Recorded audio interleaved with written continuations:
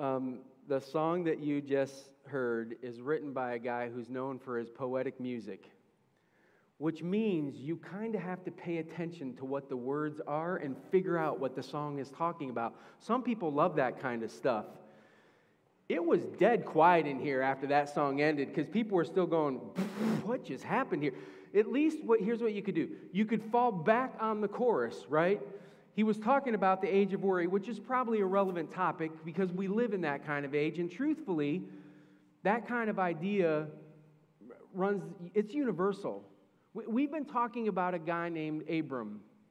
And last week we told you about how worry had impacted his life. He was worried that he would have an heir. If you doubt me, go look at Genesis 15:3. He complains to God, I don't have one.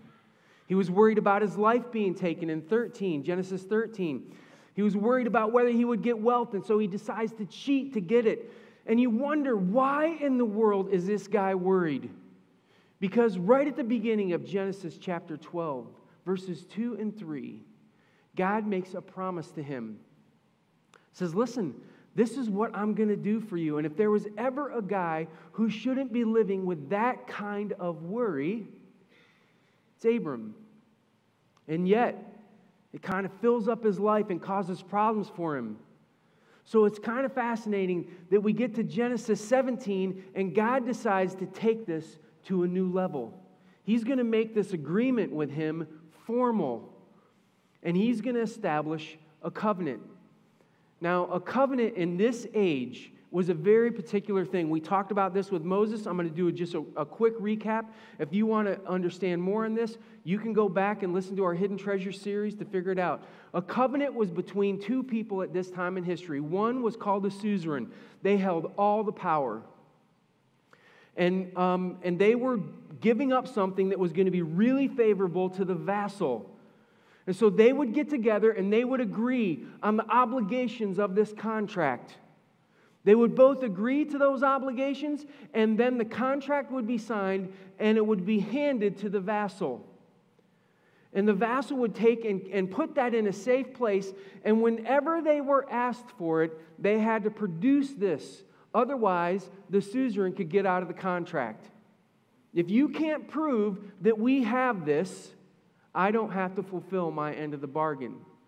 And we see that God decides He's going to lay out a covenant between Him and Abram. And that's where we're going. We're going to Genesis 17 where that happens. And it's also why I'm a little concerned. I'm a little concerned about sharing that with you, seeing just the response to the song, but I want to do a quick test just to see if I'm correct, okay? So I want to read a poem for you, and I want to get your reaction to it, okay? This is Emily Dickinson, famous poet. It's called Autumn. The morns are meeker than they were. The nuts are getting brown. The berry's cheek is plumper. The rose is out of town. The maple wears a gayer scarf. The field a scarlet gown. Lest I should be old-fashioned, I'll put a trinket on. How's that hit you? Okay, let's try a different poem. Ready? Roses are red, violets are blue. I puked in your... what did I do? Yeah, I puked in your coffee and pooped in your shoe. And because it's a cat, you could see him doing it. Right? Now, listen, the response wasn't vastly different in terms of your volume, but I was watching your faces. And my unscientific kind of observation is this. When it comes to poetic appreciation, this group comes in right around Roses Are Red, right? It's not that Emily D's poem is a bad thing. You just have to think about that. In fact, you might actually have to go and look up, put a trinket on. What is she talking about? I didn't even know what that is. And so you're going to have to do some research to get down to the nitty-gritty on that sort of thing. And that, my friends, is the problem with Genesis chapter 17. It is not a poem, but it has a bunch of patterns in the text that make it really complicated. And as soon as I say there's a bunch of patterns in the text, something should come to your mind that we've been talking about when we've been in the book of Genesis. Some of you, if you've been here for a while, you'll know it. Others, it's going to be new to you. But I'm going to use this word, and you're going to go, oh, that's what it is. There's a gigantic chiasm in chapter 17. A chiasm was a Jewish writing technique that was done by ancient Jews where they put a pattern in the text that you had to read and discover, and it would lead you somewhere. The whole goal of it was to make sure that you would find something to focus on that the writer wanted to make sure, don't miss this. Maybe the best way to describe this is, if you were reading your scriptures today and you got stuck, you weren't sure what they were talking about with that verse, you could get online right now and you could find a commentary. You could find 50 of them for free where somebody has said, I think this is what's going on here. This is how it links to all the rest of the scriptures. And you could get a whole bunch of information that way. That didn't exist during this time, but the scriptures kind of had a built-in commentary. They were telling you, this is what I want you to focus on and pay attention to. And up to this point, the other patterns that we found have been simple. They've been patterns of where things have kind of matched each other, and you kind of follow that and you find the center. And then we spent a lot of time talking about what's at the center of these different chiasms in the different stories. But this one is intricate. Every pair matters, like it's telling a big story. It's not just incidental that they're connected. There are pairs that are chiasms. Like the pair is a chiasm. It's a chiasm within a chiasm. There's all kinds of stuff going on. And here's the thought I had. If I do this right, it would take us weeks to get through, and it would feel like we were dissecting a poem. I mean, we'd have to go that slow, put all this stuff together so that you could figure this thing out. So here's what I'm going to do instead. Because we're at Roses Are Red, right? So the chances that that's going to work really well is nil. So out on the info center, I've got a little sheet out there that has all the pairs. And it gives you everything that you need to do to consider. It starts the conversation. I'm scratching the surface. But you can find the pairs in here, and you can follow through and understand, man, this was really complex. I believe God inspired the writing of this text. It's so complex, so intricate, so amazing what's being communicated by this technique that you should go and see what happens with it. It's pretty cool.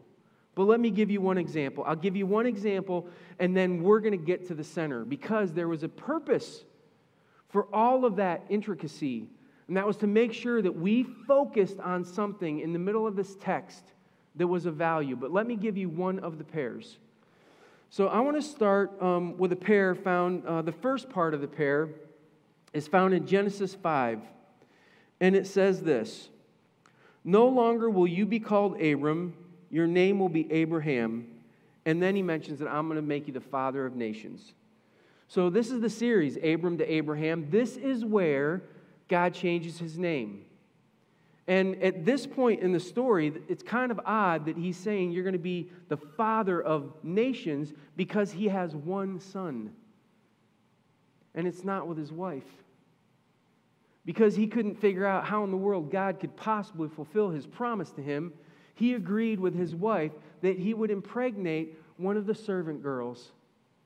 And it has turned into a mess. It's caused all kinds of frictions and jealousy in the family. Things are not going well. But God looks at him and says, what I see in you is the reality. You're going to be a father of nations. So I'm changing your name to being father of multitudes. The combining pair with it is 17:15. God also said to Abraham, also for your wife Sarai, you are no longer to call her Sarai. Her name will be Sarah. Now, this is where it gets kind of fun and fascinating. God changed both of their names by using one letter. He inserted one letter into both names. I want to put God's Hebrew name up on the screen. This is Yahweh in Hebrew. And the last letter in this name was the one that got inserted. But be careful because they don't read the same as we do. They read going this way. Okay? So this is the last letter in God's name. And that letter, when you pronounce it, sounds like a breath sound. Can you just exhale a little bit and listen to your breath go out? Just that. That's the kind of sound that you would make at the end of this. What I love about this idea is that God has our very breath in His name, and then He takes His very breath and He inserts it into their name. And basically, He looks at them and says, I'm changing your reality because I'm going to be with you. I'm breathing life into your story. It's different than what you see it as. In fact, here's the thing that you should know, Abraham and Sarah. My view of your reality is more true than your view of your reality. And so I'm going to change how you even talk about yourself in light of how I see you. Listen, that's big stuff. Do you understand we could spend the rest of the morning talking about that? Because if I would put a finger on some universal truth that I see happening in a lot of people's lives, I would tell you that most of us have a problem believing that God's take on our lives is more true than our take on our lives. Some of us value our opinion far more than God's, and we think highly of ourselves. Some of us value our opinion far more than God's, and we think lowly of ourselves. And it doesn't matter what He says, we're going to believe. God looked at these two people and said, I know you have one son. I know you're both older. But my view of you is more about reality than yours. So change your name. As long as I'm breathing, it's different. It's different. This is the kind of stuff that's found in every one of these other pairs. There's 7 pairs that all lead up to this kind of stuff. And I love it because I think there's something valuable there for us to all process and think about. I do really think that God cares deeply about who we are and how He breathes life into us. And just in case you're wondering, is that really true for us too? Can I show you something that Paul wrote in Ephesians chapter? This is about followers of Jesus. He said, you were taught with regard to your former way of life to put off your old self, which is being corrupted by its deceitful desires, to be made new in the attitude of your minds, and to put on the new self, created to be like God in true righteousness and holiness. I'm trying to remake you, renew you, redo you, just like I did with Abraham and Sarah. If you would let me breathe new life into you, I could remake your story. It could be different. The same thing is going on for you and I right now.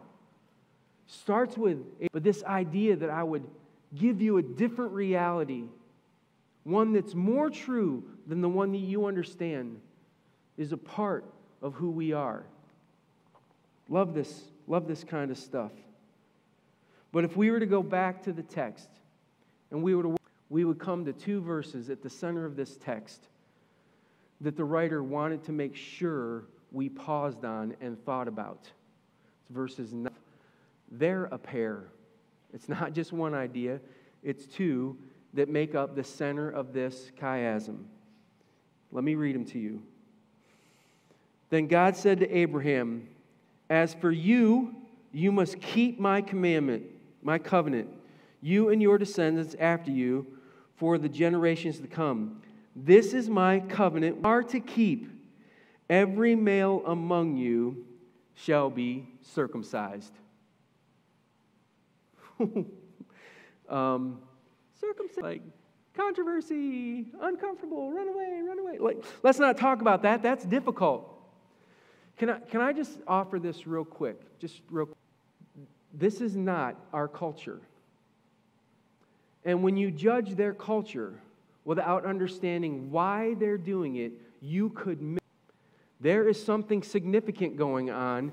If God, in all of His wisdom, inspired somebody to write this in such a way to lead for us to focus and go, this is what I need to focus on, is this idea of circumcision. Look, if that's happening, we should probably pay attention. I imagine that what we're seeing here is the details of the suzerain vassal covenant. You're seeing one side of it. This is what I want you as the vassal to do. I'm going to obligate myself to do certain things, but I'm going to ask you to do something very specific. And God is writing down a social contract between him and Abraham's descendants. Now, most social contracts, I think they're unwritten. So, over vacation back in April with my family, we played Monopoly together. And there is a love-hate relationship in that game with my family. I enjoy playing it, and some of them do not enjoy playing it. And that's because we aggressively buy up all the properties, which then leaves negotiation for you to get the right kind of pairs. And it's in that negotiation process where everything goes off. Oh man, it gets crazy. Because somebody tends to make an agreement, tend to be in on the one who's making the agreement.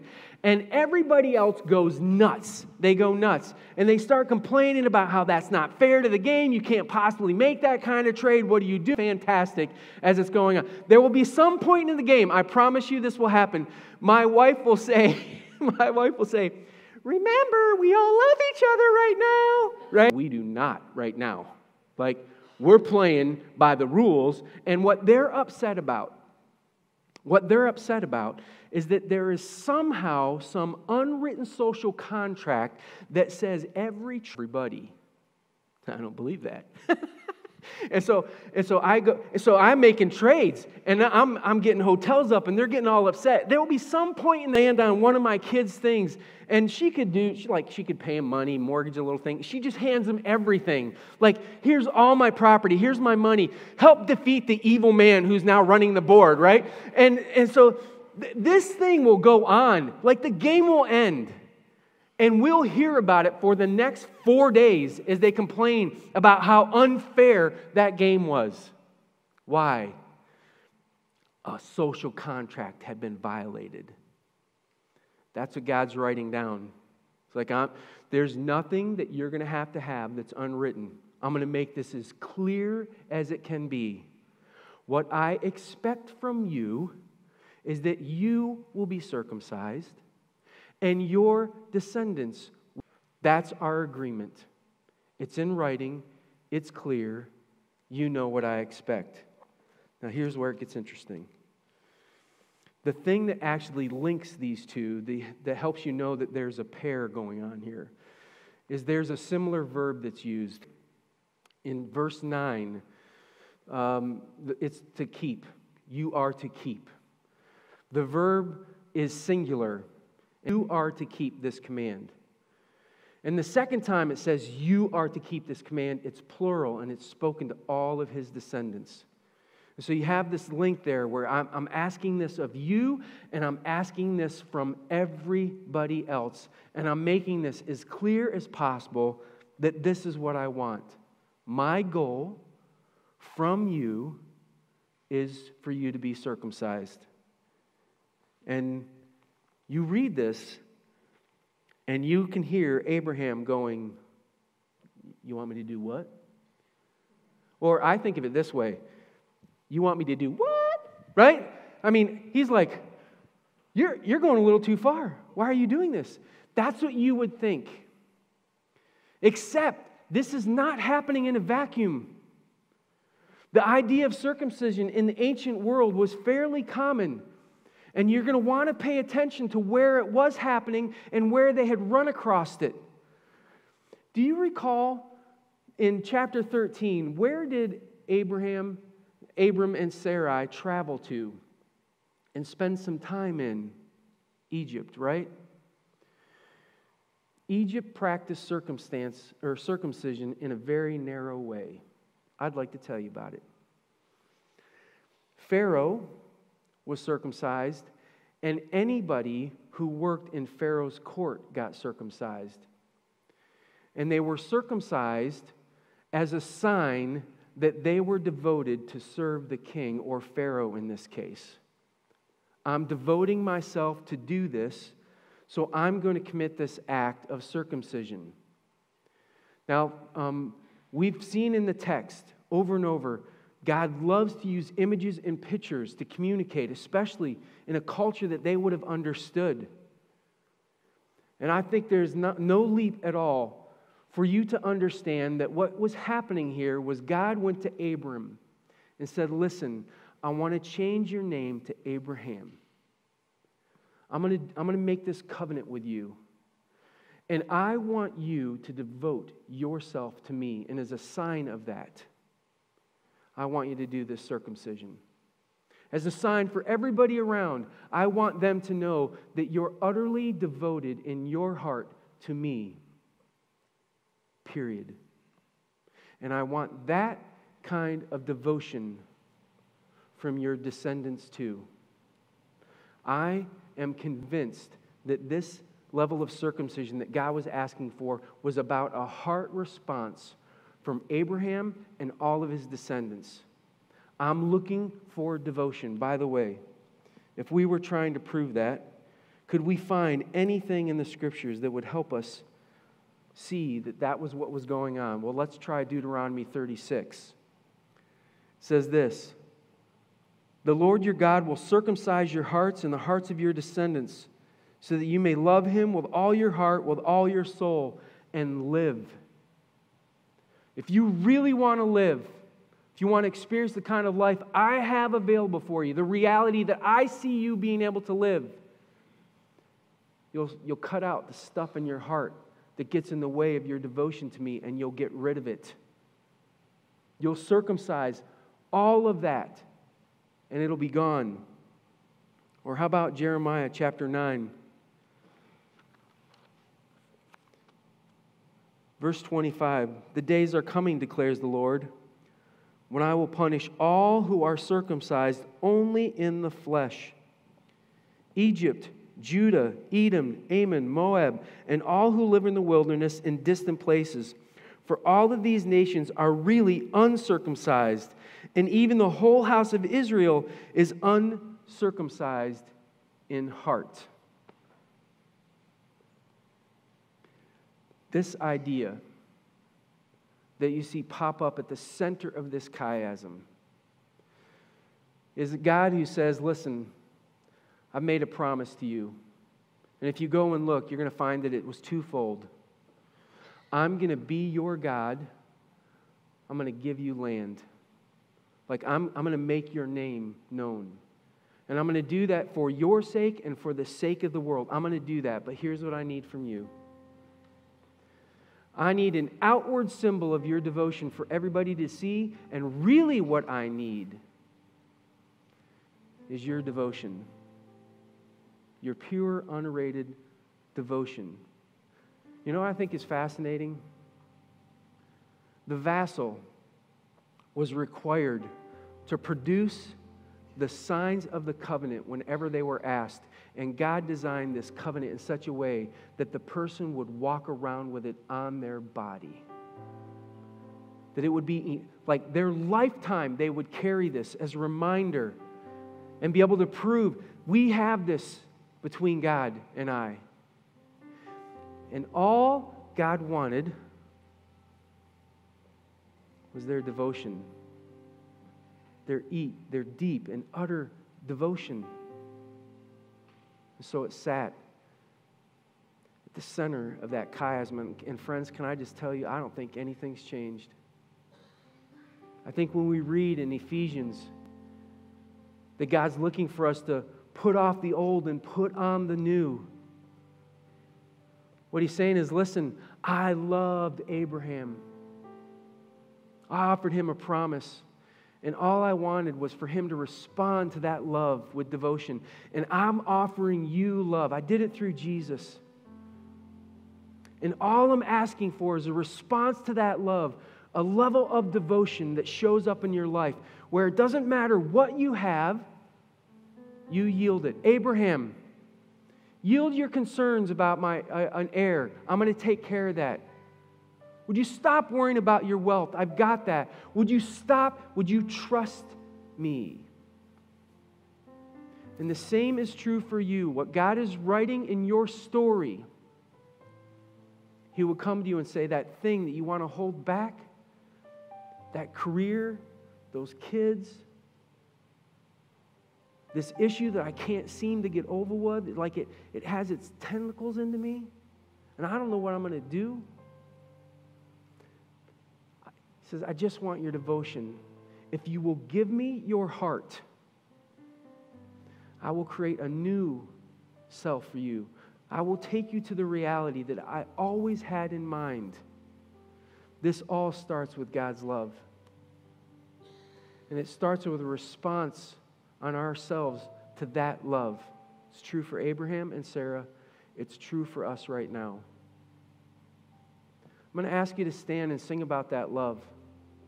And as you do, I want you to think about this one thing. Is there anything in your heart that needs circumcised this morning? Cut out, thrown away, discarded, so that you can really believe what God says about you. Will you stand and sing?